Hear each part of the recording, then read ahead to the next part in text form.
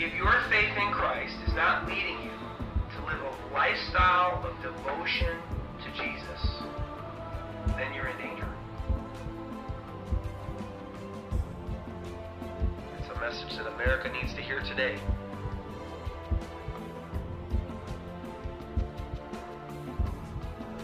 Not everyone who says to me, Lord, Lord, shall enter the kingdom of heaven.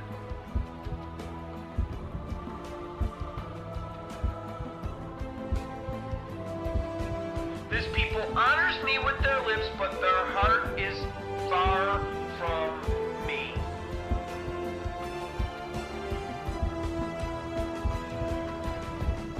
Inwardly, they live like the world, and they don't follow Christ.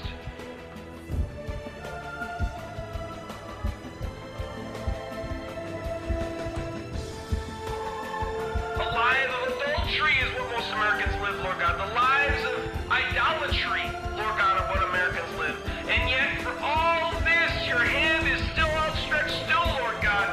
You're still calling people to repentance. You're still calling the 76% of deceived Americans. You're still calling them, Lord. You still say, come to me, please. Turn away from your sin, and I can save you.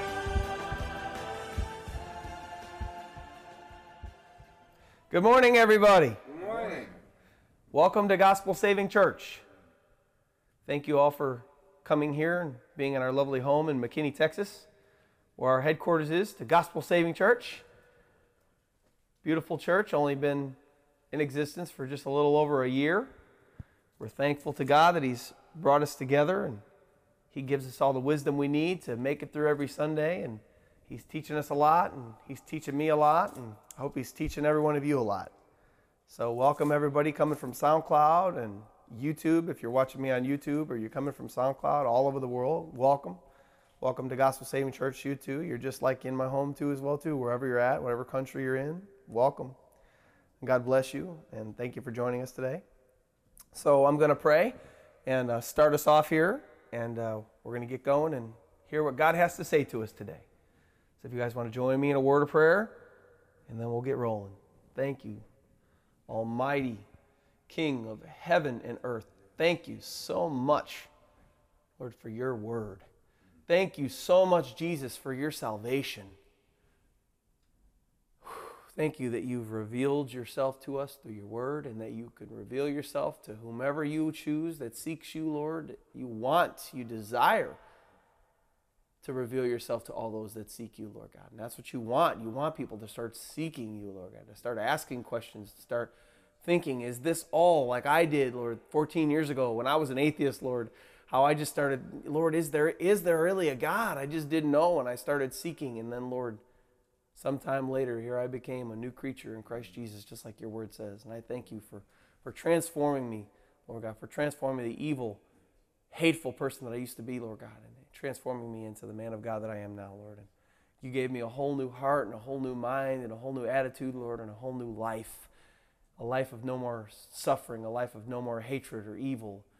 Lord, thank you that you can do that for anybody and everybody. Thank you, dear God, that you are the God that saves and that you are the God that transforms. Lord God, we love you. We praise you.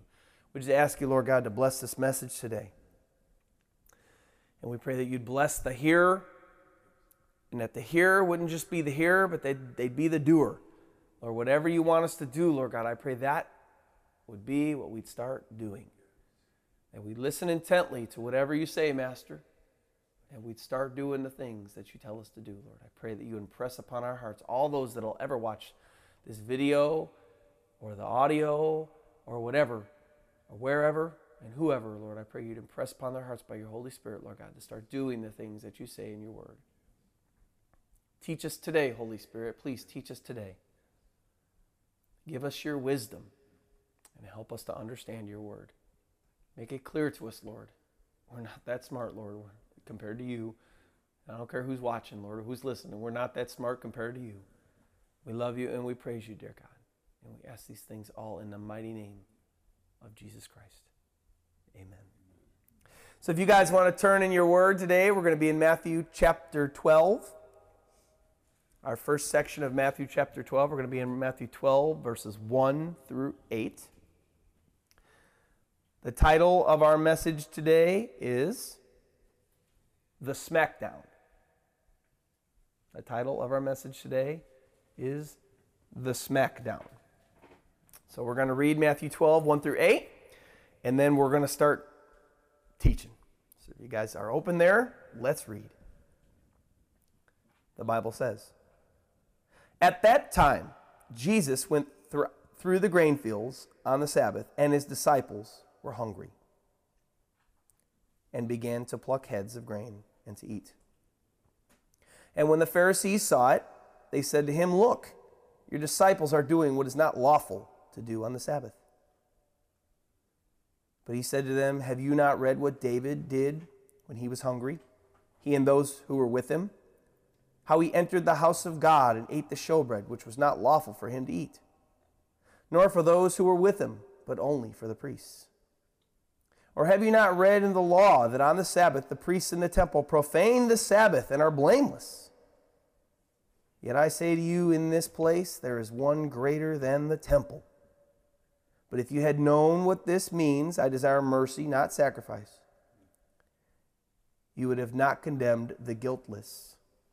For the Son of Man is Lord, even of the Sabbath." So what do we have here? We have a brand new section. We have a brand new chapter.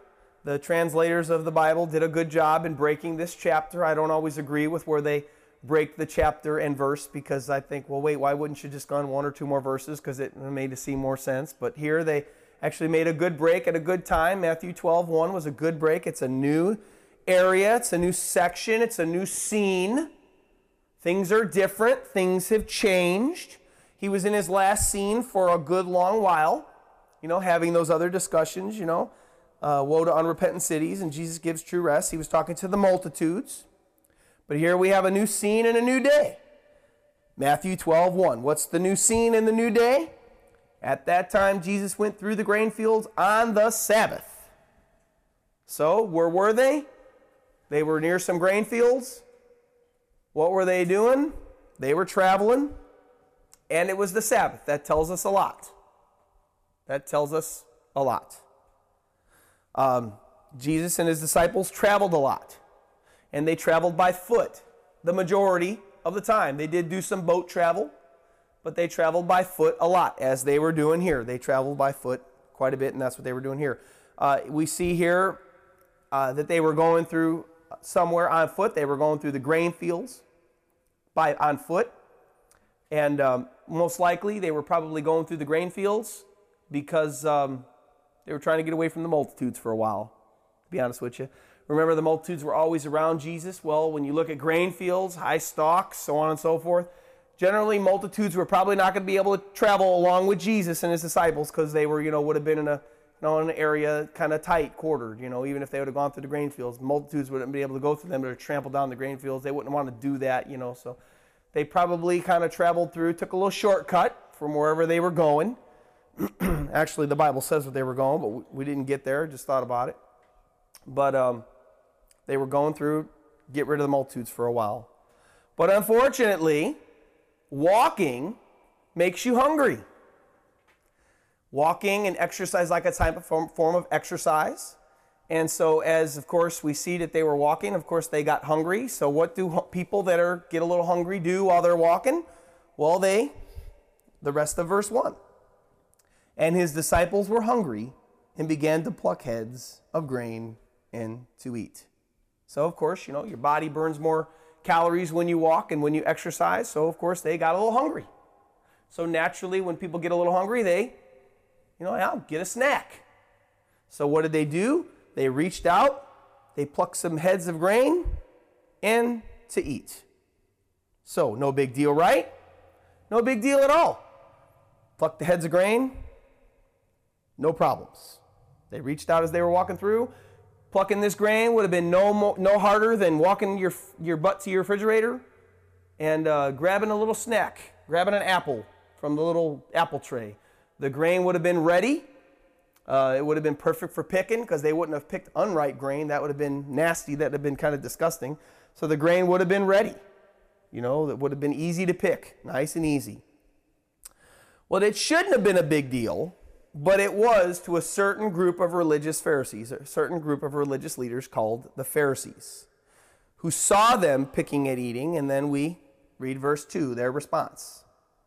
And when the Pharisees saw it, they said to him, "Look, your disciples are doing what is not lawful to do on the Sabbath."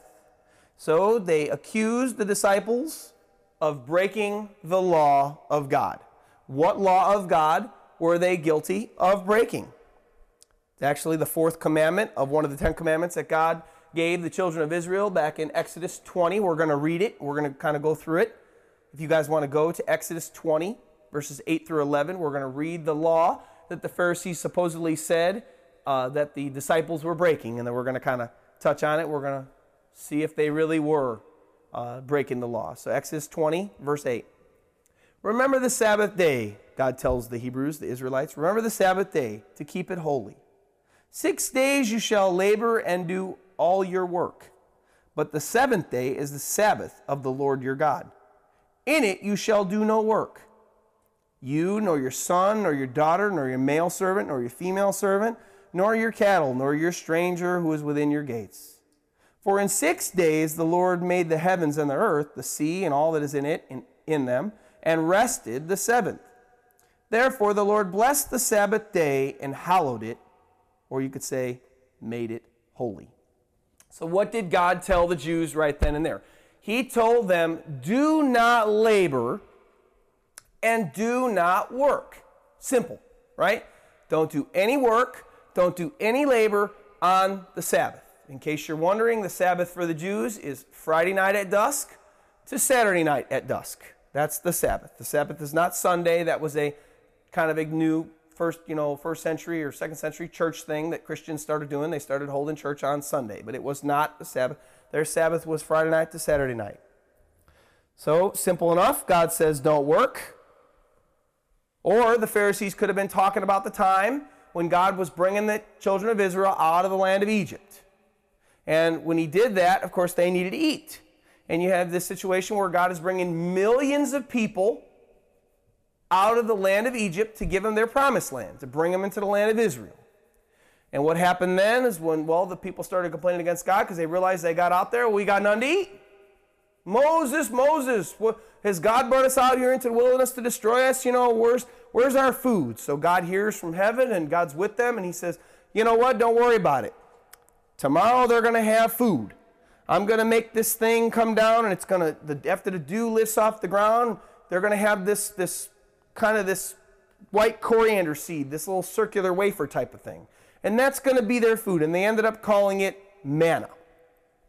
Well, of course, God says, according to the Sabbath, this is a little bit before the law was given, God said, coming up, because he knew the law he was going to give, don't gather on the Sabbath. Only gather for 6 days. And on the sixth day, gather twice as much as you gathered the rest of the days. And then as long as you just gather twice as much as you need on that last Sabbath, on that day before the Sabbath, I'll make it last. Because if they gathered too much on the regular days, and it lasted over till the next day, it would actually turn to worms. It would actually turn rotten. God said, I only want you to gather as much as you need. Boy, there's a huge parallel in that. God only gives us exactly what we need every day. Right? He only gives us what we need every day. Wow, thank you, Lord. That's awesome. So he told them, go only gather what you need, but on the day before the Sabbath, gather twice as much as you need. And that's the one day of the week that I'll allow you to keep it overnight, and then it'll still be good the next day when you go to eat. So, of course, they did that, but of course the Sabbath came, and some Jews went out there and they went ahead and looked for food anyway, even though God said, don't gather food on the Sabbath. And they went out and they gathered, and God, of course, got angry, and he tells Moses, why do these people not keep my commands?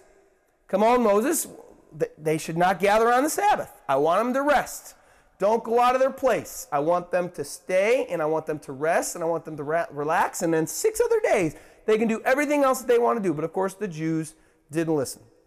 So maybe the Pharisees could have been talking about that. So, were the Pharisees right? In this section of Scripture, were the Pharisees right? Were they right in accusing Jesus' disciples of breaking the law of God. So we're going to do a little examination to see if they were right or to see if, the Pharisees were right. Don't look for me, but just listen along. Let's listen to what God's idea of work really was. I went ahead and looked at the Hebrew words for labor and for work, because God, in essence, said, don't do any labor on the Sabbath and do no work. So, of course, then that's what we ought to look at, what they ought not have been doing. They shouldn't have been doing any kind of labor work. So the definitions in the Hebrew for labor, number one, to work, to serve, and or labor. To work, to do work. The definition of work is occupation. This would be like your job, the job that you went to every day to make money on. Your occupation, work, or any business. So don't do, when God was telling them, don't do any labor and don't do any work, he was telling them, don't serve others, don't do any hard labor, don't do any work, don't work for your job to make any money. Just relax and rest. Don't do any business on the Sabbath. I remember Nehemiah coming in and building the wall, and the people from the other lands wanted to come into the land of Israel on the Sabbath, and they wanted to trade. This would kind of be what God was saying. Don't do any of your labor. Don't do any of that type of work. Don't do any business. Because, that means that you have to be there and you have to man. Have you ever done a garage sale and you just sit there? And you could sit there for 2 hours where nobody comes through, and you think, well, that would be relaxing. You're sitting there. Well, it's not. Because you're sitting there and you can't go anywhere. You're just stuck. And you're tired, and you're just sitting there, and you're waiting for people, and that's business. That's why God didn't want them to do any work. It's very hard. It's stressful. It's straining to their bodies. So a question for us to ask, verses 1 and 2. Do we really see Jesus' disciples serving others and doing occupational work and taking care of their business by plucking heads of grain and by eating? Do we really see them doing this type of work by plucking these heads of grain and eating them? Absolutely, positively not. There was no more occupational work or business here than I said earlier, than getting off your butt, going to the counter, going to the fridge, and grabbing an apple. All they were doing was walking through perfect grain. The stalks were ready. Picking the grain would have been as easy as plucking grapes off a vine. That's how easy this would have been. Just simple stuff. Just passing through. Oh, wow. Oh, I'm a little hungry. Pluck. Oh, man, that's delicious. Wow, did you taste that? That was awesome. And how about the wilderness with the manna? You think that they were maybe gathering their food by plucking these grains of wheat to eat? Well, think about it. I'm walking through and I want a snack and I pluck and eat. Now, gathering would be taking the grain and putting them in a bag, and then, okay, where can I put this? Where can I store this? Notice how that's different than plucking heads of grain and plopping them in your mouth and pushing along the way. Taking a bite of an apple as you're walking along. They could have plucked a few grains, and as they were walking and just popped them in, even as they were listening to Jesus, as they were following Jesus, as they were having conversation with Jesus. Absolutely not again. These people were not, Jesus' disciples were not storing. They were not gathering to store. They were just plucking as they were going, easy breezy, nothing at all to it. And when you look at the heart of the Israelites back in that account where they were going on the Sabbath looking to gather food, that's exactly what they were doing. They were going to gather more, to store up more. They wanted to store up more. Well, that's exactly what God did not want them to do, because he wanted them to rest. Don't store, but rest. I'll give you exactly what you need. So again, we see that Jesus and his disciples were not at fault here for plucking and eating grain. But unfortunately, this is not the only place where these Pharisees got in there and they were complaining about Jesus' disciples and Jesus doing things on the Sabbath. If you guys go to John chapter 5, I'm going to go give an account of the story in John chapter 5. I'm not going to read the whole thing, just a small section out of it. But in John chapter 5, there was a lame man by the pool of Bethesda who had been there for 38 years. He was sick, and he couldn't walk, and he laid on this mat for 38 years. And I believe that his friends may have brought him or not. I don't exactly have the account in front of me, but nevertheless, the focus here is he was sitting there for 38 years waiting for a healing. And this pool, they claimed, had some special healing properties. An angel came down and would stir up the water, they'd say, and then the first person that got down into the pool, then he would be healed by God. Well, of course, this man being lame, couldn't walk, he couldn't get up and be the first one down in the pool, so he never got a healing. So he was stuck there for 38 years until Jesus comes along. And he walks up and he has a little exchange with the man, and he starts talking to the man, do you want to be here? And the man says, well, I got nobody to bring me down into the pool. And Jesus stands up and he says, you know what? Stand up, pick up your mat, and walk. You're healed. You're healed. You're done. The man stands up, picks up his mat, and walks along. I could imagine 38 years. Could you imagine being free after 38 years of laying on a mat and you can't walk? Whoa. Whoa. Praise God, praise Jesus. He got up and he healed the man, right? You think, what a glorious occasion, right? What an awesome time. What an awesome time for this man. I'm sure he's rejoicing. Oh, praise God. He's probably walking around, dancing, singing, praising the Lord until he meets the Pharisees. John 5:8. Jesus says to him, rise, take up your bed and walk. Immediately the man was made well, took up his bed and he walked, and that day was the Sabbath. Here comes the Pharisees. Here comes the religious leaders. The Jews therefore said to him who was cured, it is the Sabbath. It's not lawful to carry your bed. What? What? This man just had a miracle.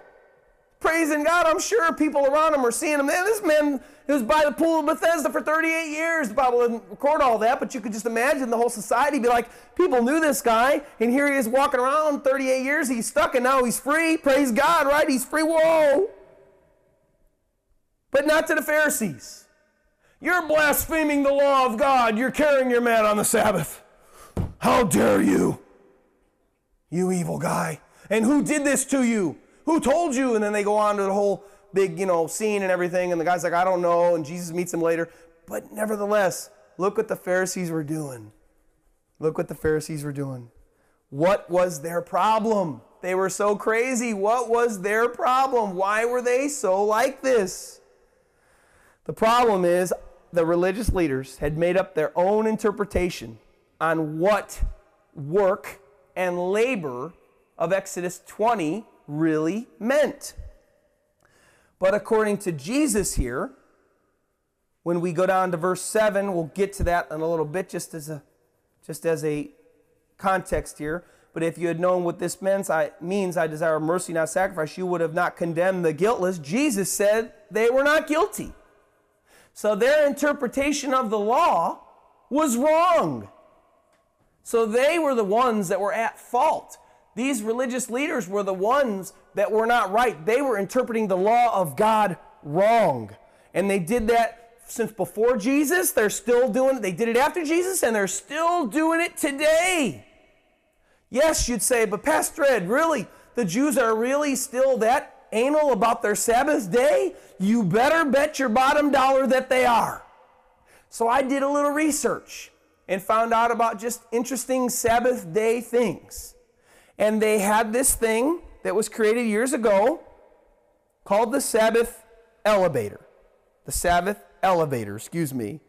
These are modern day things that the Jews have considered and putting Sabbath restrictions on. So what they said is in Israel, or anywhere a Jewish population would have been prevalent, is that Jews, as they went along their day, they couldn't use an elevator because if they pushed the button, I want to go to 4 or 5, you just broke the Sabbath law.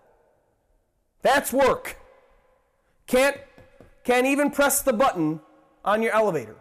So they made up this special thing called a Sabbath elevator that was for Sabbath Jews who followed the Sabbath restrictions of the law.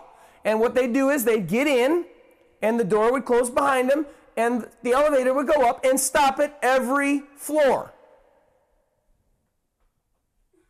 so that they didn't have to push a button in order to go up or down. That way they wouldn't break the law. So you think, well, actually not. That's not too bad. I think it's ridiculous because I don't consider pushing a button breaking the law of God, but they did. So you say, that's one thing. That's all right. That's crazy, but okay. So not a bad idea, except for recently. Some big Jewish rabbi in Israel said, oh no, can't use a Sabbath elevator. Can't use any elevator, in fact. No, because using an elevator causes the use of electricity. And that's breaking the Sabbath law. Can't use electricity, so therefore I deem now, this is a Pharisee of today now, this is 2013, this is 2012, 2013 that this happened. This is not Jesus' day. They said, no, can't use them anymore. Can't use any elevator and can't use the Sabbath elevator. Because using that electricity is breaking the Sabbath. Absolutely. Some big Jewish priest of their day now, today. So what has that done even? This is kind of why Jesus got angry with them here. It's why we call the sermon the smackdown, because Jesus smacks them down for what they were trying to do to the disciples, what they were trying to do to the Jewish people of today. Jesus needs to come back now. Lord, please come back now and smack them down now because they're doing the same thing today. Think about it. If a Jew who lives in an upper floor can't even use a Sabbath elevator to get up to his house or go down when he leaves his apartment, what has that actually done? That's actually made it harder for the Jewish person. It's actually caused them to do more work. Imagine, you may think, oh, well, it's just one person. Well, what about a person with a family? You have a husband, a wife, and maybe 4 little Jewish boys or girls, right? And maybe one of them's a little baby, and so what's that going to do? You have to use a stroller, but you can't use an elevator anymore on the Sabbath day.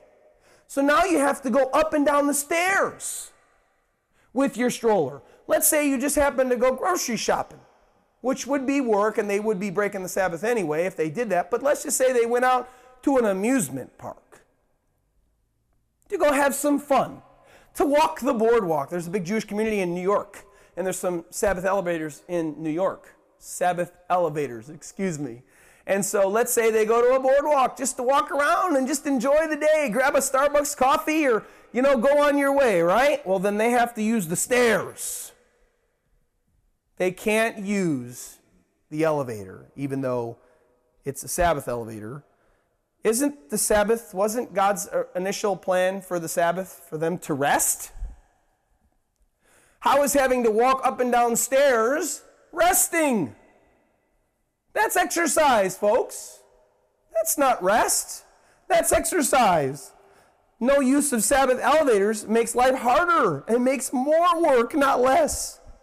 Unless, of course, these Jewish, maybe this is what the leaders want the people to do. Maybe the leaders want the people to just sit on the couch, and because you can't use your TV, because if you can't use a Sabbath elevator, then that means that you couldn't use electricity. That means you can't use electricity for your TV either.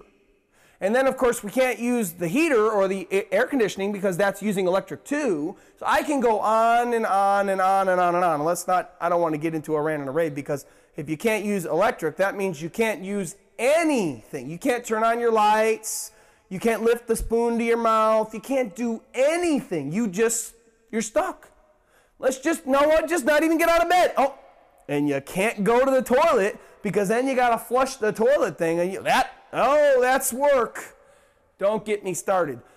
Jesus was against these religious Pharisees because of this type of attitude, as I am against this type of attitude today.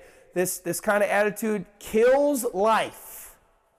This kind of attitude kills life, and it kills spiritual life. And it's no wonder, in case you didn't know this, this is completely off script. God just brought this up to me. Today, this very day, there are so many Jews who are atheists. Well, I wonder why. They're atheists because their religious leaders have made it so hard for them to follow God because of the law of God. Who in the world would want to know God if all it was this harsh law?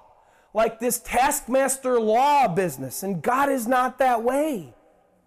God designed the Sabbath for the people so that they could rest, so that they could relax, so that they could enjoy a life day with no work. He didn't make people for the Sabbath. People are not supposed to serve the Sabbath day. The Sabbath day was supposed to serve the people. And of course, why would you want to be an atheist? Well, I don't believe in God. Look at those religious leaders. Look what they're doing. And they're doing it to this very day. And yes, there are many Jews who are atheists to this very day. How sad that is. So we know that these guys were not breaking the Sabbath law and that they were not gathering food. And how do we know for sure? Jesus starts to defend them in verse 3. Now, if they were wrong, Jesus was righteous, and he never sinned not one time, and breaking the law is a sin. Jesus, the most righteous man ever to live the face of the planet, would not have okayed and defended these disciples if they were in sin and if they were breaking the law. But he does it in a very unorthodox way. He decides to rebuke these religious leaders, these Pharisees, in a very unorthodox way. Let me explain. He could have just said, "You're wrong." He could have just simply turned around and said, "Hey, you guys are wrong." He had every right to do it. In fact, his answers many times shut their mouths, as we'll see at the end of this section. Nobody answers Jesus at the end of this section. And this is in 3 different sections, Matthew, Mark, and Luke. And not one person answers Jesus after he gets done with these Pharisees. That's why we call the service the Smackdown, because Jesus smacked them down and they didn't even have a reply for him when he gave them what he told them here. So why didn't he just turn around and tell them no? Why didn't he just turn around and say, "You're wrong, we're moving on, don't bother us anymore"? Why didn't he do that? Instead, he decides to go after their hearts of self-righteousness and their life-killing religion. And that's exactly what he does. He challenges them with their own scriptures in this great smackdown. Let's read verses 3 and 4 where he uses David and his men as an example. Matthew 12, verse 3. But he said to them, "Have you not read what David did when he was hungry? He and those who were with him? How he entered the house of God and ate the showbread, which was not lawful for him to eat, nor for those who were with him, but only for the priests." So this section actually comes out of 1 Samuel 21, 1 through 6. So we're going to go through that section and we're going to hear the whole context of everything that God was really saying in 1 Samuel 21, 1 through 6. And we're going to discuss it. So if you guys want to go there, I'll be giving you the background if you want to go there. 1 Samuel chapter 21. Let me give you the background. David was kind of the up-and-coming, to-be, soon-to-be king of all of Israel. There was a man in Israel, and his name was Saul, a guy that God had appointed to be the leader of the children of Israel for that day. Well, Saul couldn't keep the law of God. He kept breaking the commandments of God. And not the 10 commandments or not, the whole of the law. He was just breaking just simple obedience to God. God would tell him to do something, and then he just wouldn't do it. God would tell him, I want you to go in and kill all these people and destroy this whole land and destroy everything, even the livestock. And then he would go in and he'd win the battle and he'd take the livestock back. And he just wouldn't be obedient to his creator. So God said, "I'm going to put you out and I'm going to put somebody better in your place." And his name, I'm not going to tell you his name obviously, but we know from history that his name was David. He became the greatest king of all of Israel. Even I would say even over Solomon, because David even went to his death following Christ and following God. I don't know if Solomon did. So a little backdrop, Saul was trying to kill David because he kind of knew this was the guy that God was going to raise up to take my place. I'm going to get him.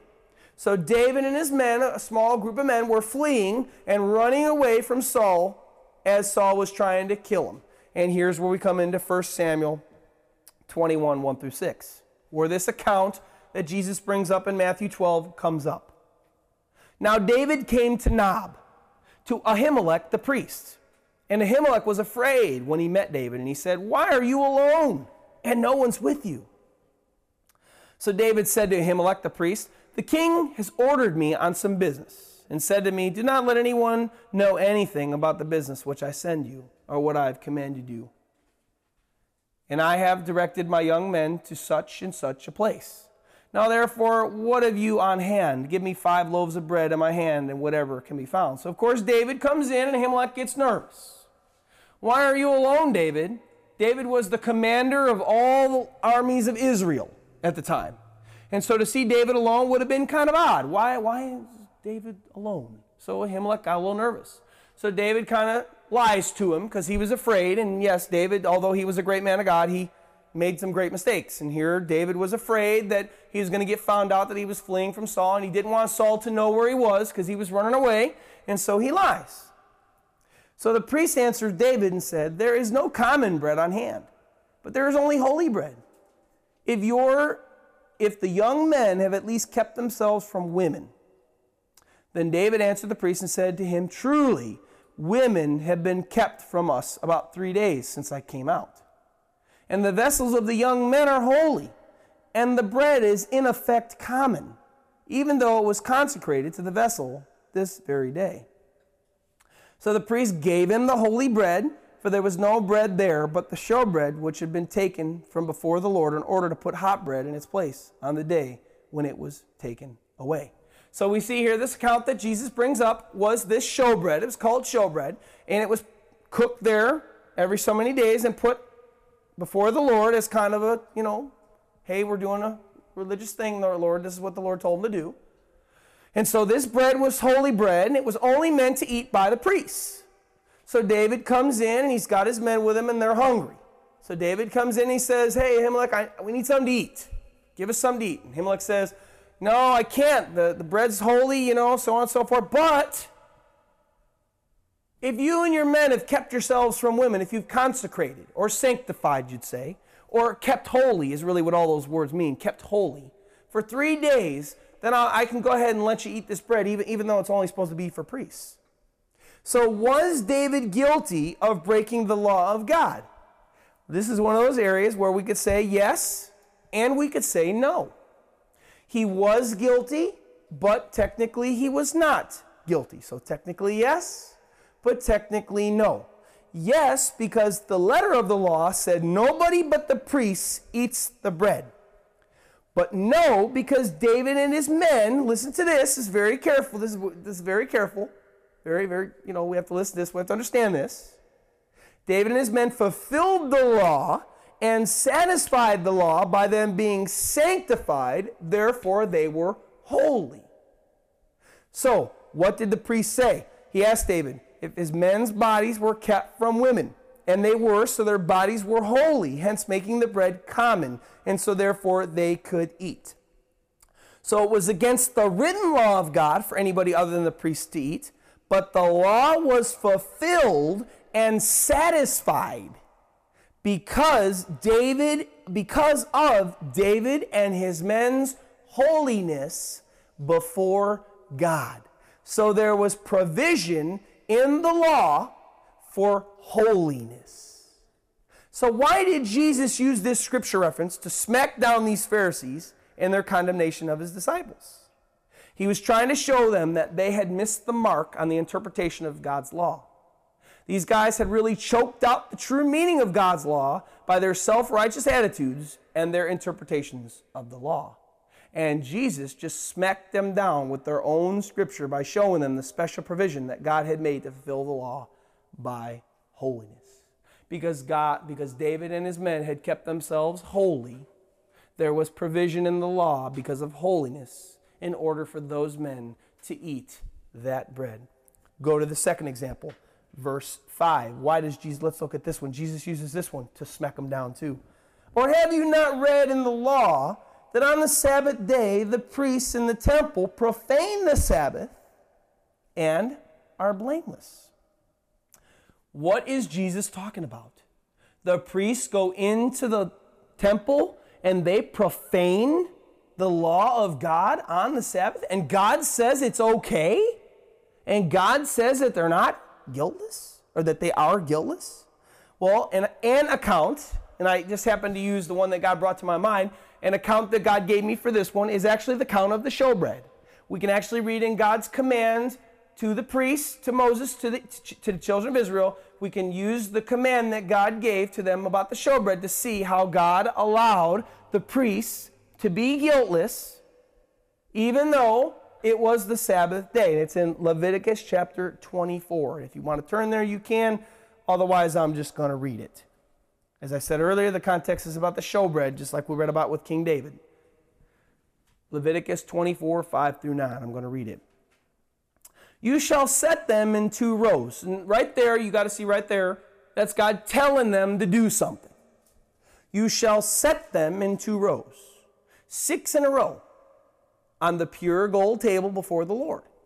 And you shall put pure frankincense on each row. Another thing to do, that's 2. That it may be on the bread for a memorial, an offering made by fire to the Lord. Every Sabbath he shall set it in order before the Lord continually, being taken from the children of Israel by an everlasting covenant.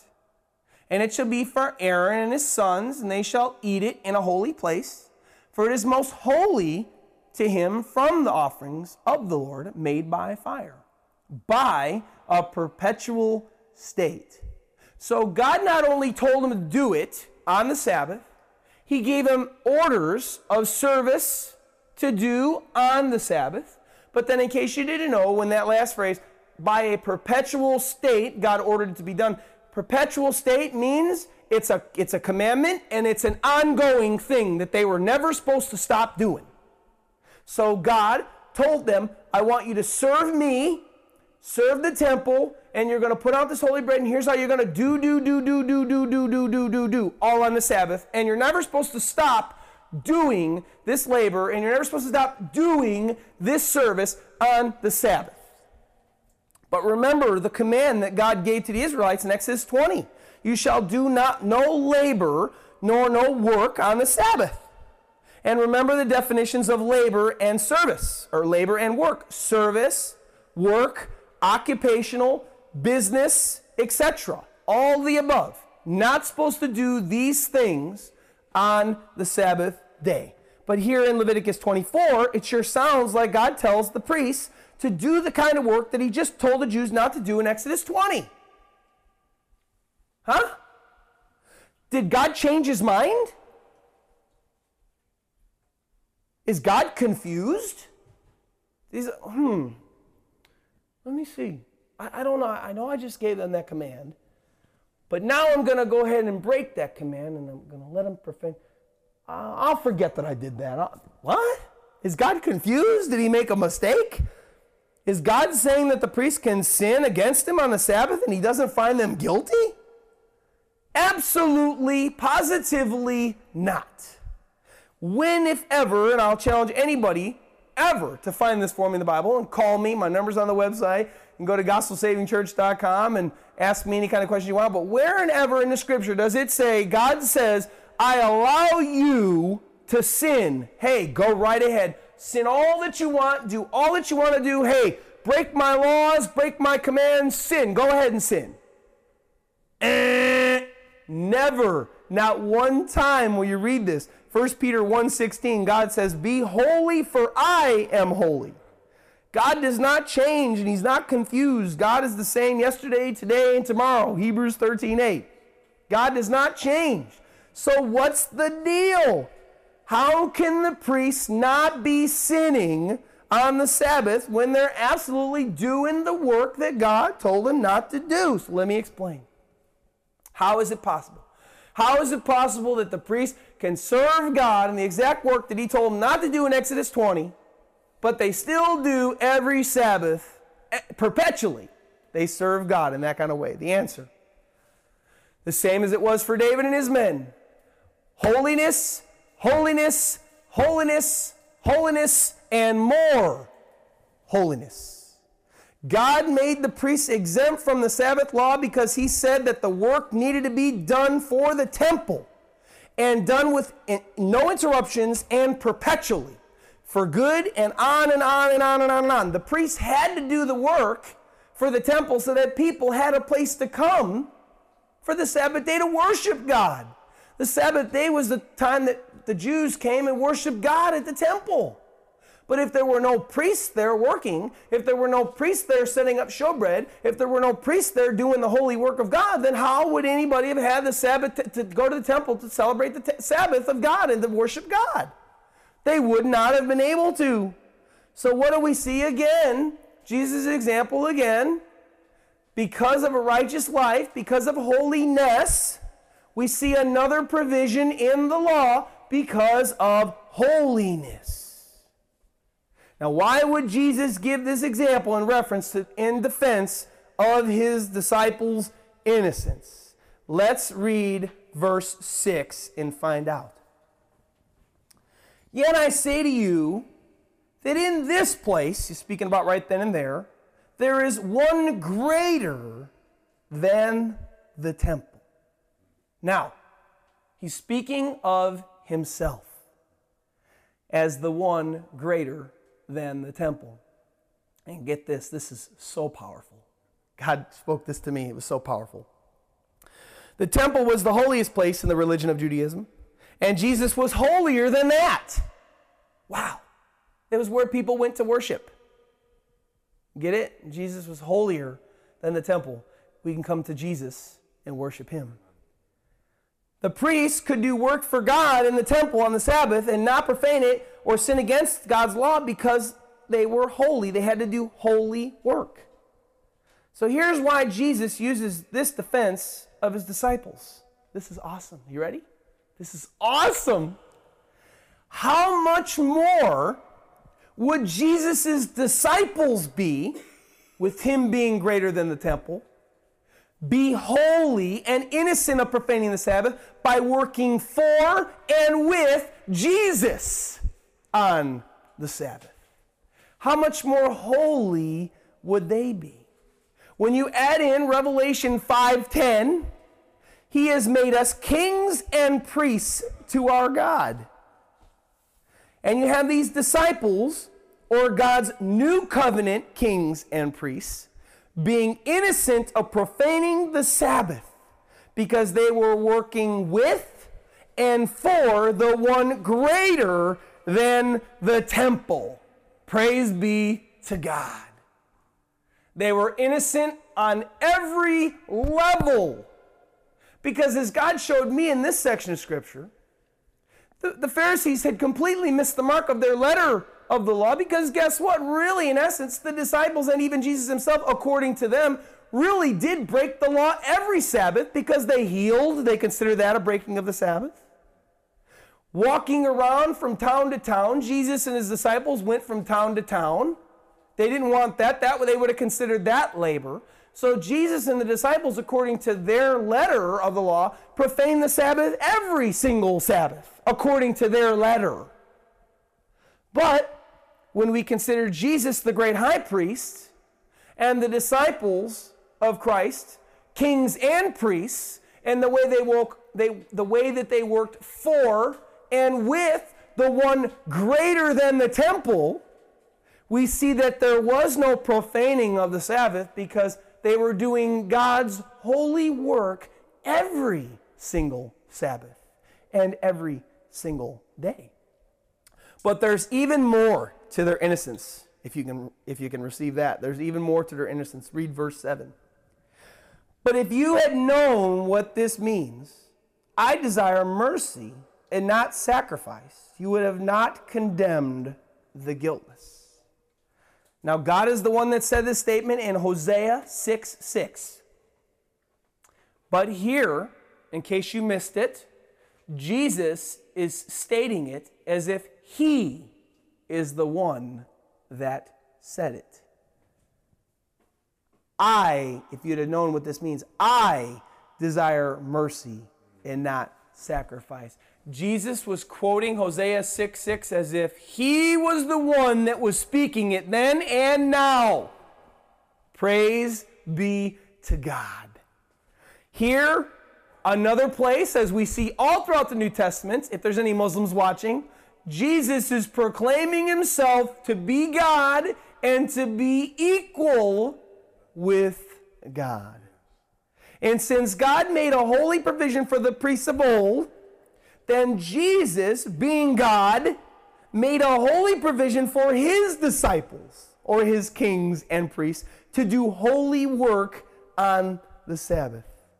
And here he proclaims their innocence against the accusations of these religious Pharisees.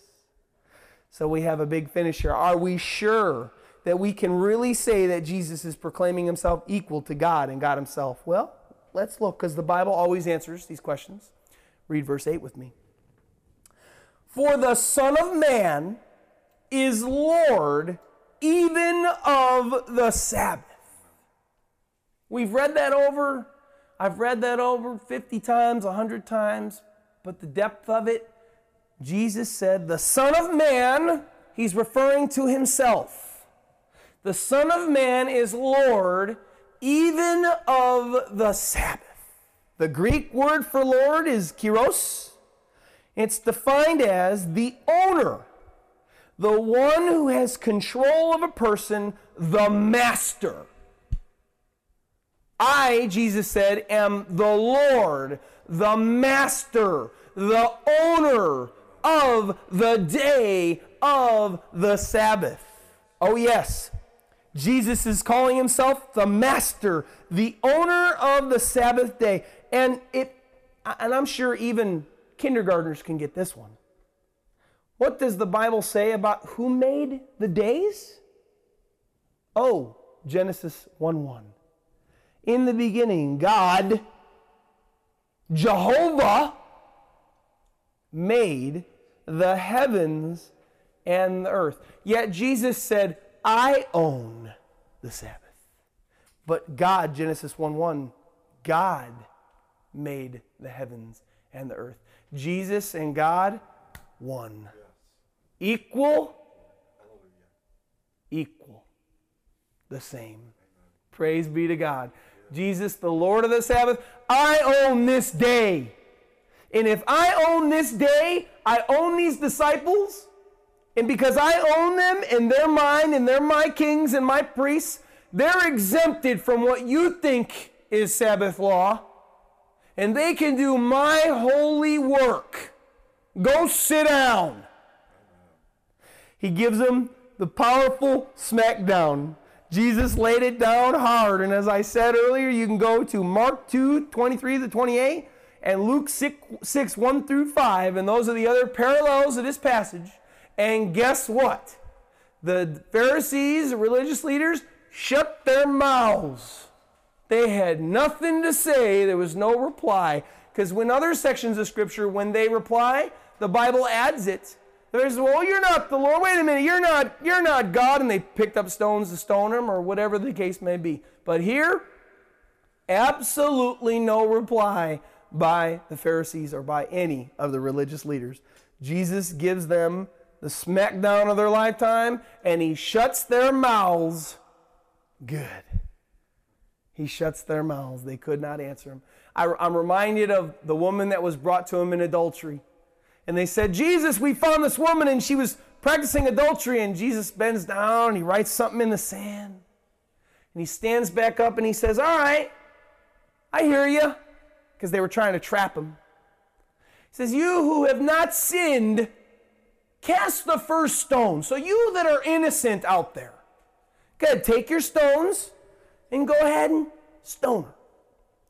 Not one of them said a word. Not one of them said one thing. One by one, the Bible says, they threw down their rocks and they walked away. Jesus shut the mouths of the Pharisees and the religious leaders and the self-righteous all the time. And here we just saw him smack down these Pharisees who thought they were being smart. They were going to call out his disciples because they were sinning according to their interpretation of the law on the Sabbath. But they were wrong. And Jesus smacked them down. Praise be to God. But now, Jesus isn't just Lord of the Sabbath, folks. Jesus is Lord of all. Amen. He's Lord of heaven. He's Lord of earth, which means owner. Yes. He's not just Lord of the Sabbath.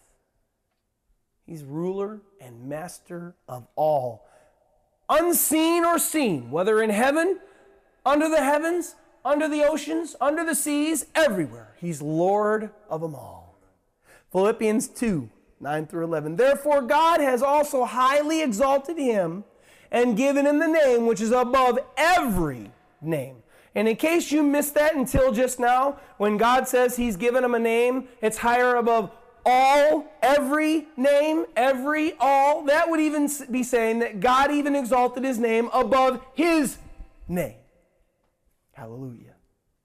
That at the name of Jesus, every knee shall bow, of those in heaven, of those on earth, and of those under the earth. Speaking of hell, under the earth. So yes, people in hell that are under the earth will even bow their knee to Jesus. And of those under the earth. And that every tongue should confess that Jesus Christ is Lord, Kyrios, master of all, ruler of all. Jesus Christ is ruler of all, to the glory of God the Father. So, question, please think today. Is Jesus the Lord of your life? Is Jesus the master of your life? Have you given him that place in your life? Or is he just a belief that's out there, like I believe that I'm a white guy and I'm 39 years old and I live in McKinney, Texas. Those are all beliefs that I have in my head. Is Jesus just a belief in your head? Or is he the master of your life? Do you submit to his authority in your daily life, obeying his teachings, honoring his name? Because remember, God tells us in Philippians, God has exalted his name to be above all names, while trusting in him with everything that you are, putting your complete trust in him daily, following him and his commands on your life daily, seeking his face daily, getting to know him more daily, obeying him more daily, and living less of what you want and more of what he wants. If that's not you, and you can't describe yourself as that, then the Bible says that you are in danger of hellfire. Jesus says in John 14:6, I am the way and the truth and the life, and no man comes to the Father except by me. God's exalted his name above every name. Every knee shall bow, and every tongue shall confess to the glory of God. One day your knee will bow to him, and your tongue will confess his lordship. Whether you want to or not, you're going to do it. I don't believe in God, Pastor Ed. Oh, I'm an atheist. Oh, there's a God out there. I don't necessarily know if Jesus is the way. Well, that's fine. But the moment you die and you stand before God, you will believe then. And your knee will bow, and your tongue will confess. You'll be trying to fight it back and hold it. No, Lord Jesus. And you'll have to. No choice at that point. Your knee will bow, you'll fall on your face and you'll worship him, and your tongue will confess that he's Lord to the glory of God the Father, whether you want to or not. And if you don't do it willfully and joyfully now while you are alive, you will do it on the day of your judgment. As Christ gives you the great smack down, and he smacks you down into eternal fire and flames and weeping and gnashing of teeth forever and ever and ever. So here's a good thing you can kind of take with you. If you seek him now, you'll know him as Lord and Savior. If you seek him now, you can know him as Lord, Master, Father, Abba Father, Daddy. You can know Him as the one that can take care of you in every situation. The one who will pick you up in times of trouble. He'll cover you with His pinions, with His wings, and His peace every day. You can know Him that way now. Seek Him now, and you'll know Him as Savior, the one that can save you from your sins, save you from His wrath, and save you from hell. Or you can seek Him after you die, and then you'll know Him as Judge, because that's all He'll be, is your judge. And He'll have to judge you according to your righteousness. And Jesus says, unless your righteousness, He told the disciples one time, unless your righteousness exceeds the righteousness of the Pharisees and the religious leaders, you will by no means enter the kingdom of heaven. Now, these people were the holiest looking people in all the world. People thought nobody's holier than these guys. And Jesus said, unless your righteousness exceeds theirs, what you think of them, you'll by no means enter the kingdom of heaven. And Peter stands up and he says, but Jesus, then who then can be saved? Who? Because nobody can be as holy as those guys. Nobody can be holier than those guys. Those guys are the holiest guys in all the world. And Jesus says, for man, things are impossible. But for God, things are possible. If you can say Jesus is the ruler of your life, your Lord and Master now, then please, people, please, if you're listening now, no, that's not me. No, I don't follow Jesus. I believe in Him. I know about Jesus. I know what He said, but I don't do the things that Jesus told me to do. I don't obey Him. He's not my master. He's not my owner. He's not my ruler.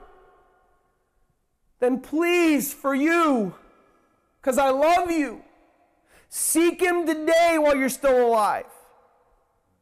And when He reveals Himself to you, because He will, all those that seek will find. All those that ask shall receive, and all those who knock, the door will be open to you. Seek Him now while it's still time, while you still have breath in your lungs. Seek Him now. And when He reveals Himself to you, surrender your life to Him quickly before you change your mind, because God never changes His mind. He's the same yesterday, today, and tomorrow, and He wants people to get saved. He wants people to come to know Christ and have a relationship with Him.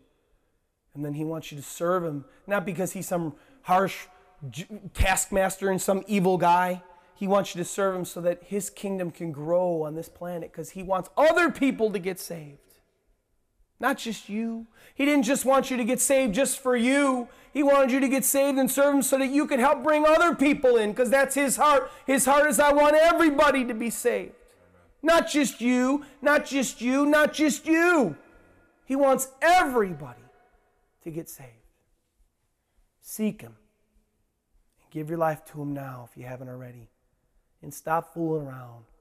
And get in His Word daily and grow in a relationship with Him daily. And stop living for you and live for Christ. Turn now, please, and repent before it's too late and you take your last breath. Your lungs are going to stop breathing air one day. Your eyes are going to go black someday. And then that's it. You go into eternity and you face God face to face. And if you didn't seek Him now, you'll know Him as judge then. And He'll judge you according to your righteousness, which we have no righteousness apart from the great high priest. Turn now, before it's too late. God loves you. He wants to save you. Let's pray. Lord Jesus, thank you so much for this word today. Thank you so much, Jesus, that you are a great high priest. Thank you, Jesus, so much that you are never wrong, that you're always righteous and you're always right in all the things that you do. And Lord, if we follow you, Lord, we can have eternity, new life now and everlasting life later, Jesus. Thank you so much that you've given us this gift and these gifts. Thank you so much. I just pray, Lord God, right now for everybody listening that's not yours, it hasn't turned to you, it hasn't surrendered to you, Lord, it's not working their way toward you and serving you and coming to serve you more and dying to themselves more. And they haven't even started the sanctification process, Lord God, because we don't become perfect when we get saved today. Perfection is a process that happens over time, over years, Lord, as you chasten us, as you work on us, Lord. I pray for those people that aren't even working their way toward holiness, Lord. I pray for their salvation. I pray that today would be the day that they would come to know Christ. Today would be the day that they would fall on their faces, on their floors at their homes right now and cry out to you and say, God, I'm sorry. I don't want to be this way anymore. I need Jesus. And I pray, Lord God, that you would see their heart, Lord, as your eyes go to and fro upon all the earth, seeking to see whose heart is strong towards you. And as they want their hearts, as they come before you, and as they fall down before you, and as they want you, and they want, Lord, their hearts want to become loyal to you, Lord God, you come to them and visit them, and just like you did me. And come snatch them up and bring them to Christ, and come into their hearts and come into their lives, Lord, and make them to be born again, make them to be saved. Please, God, draw people to your Son, Jesus.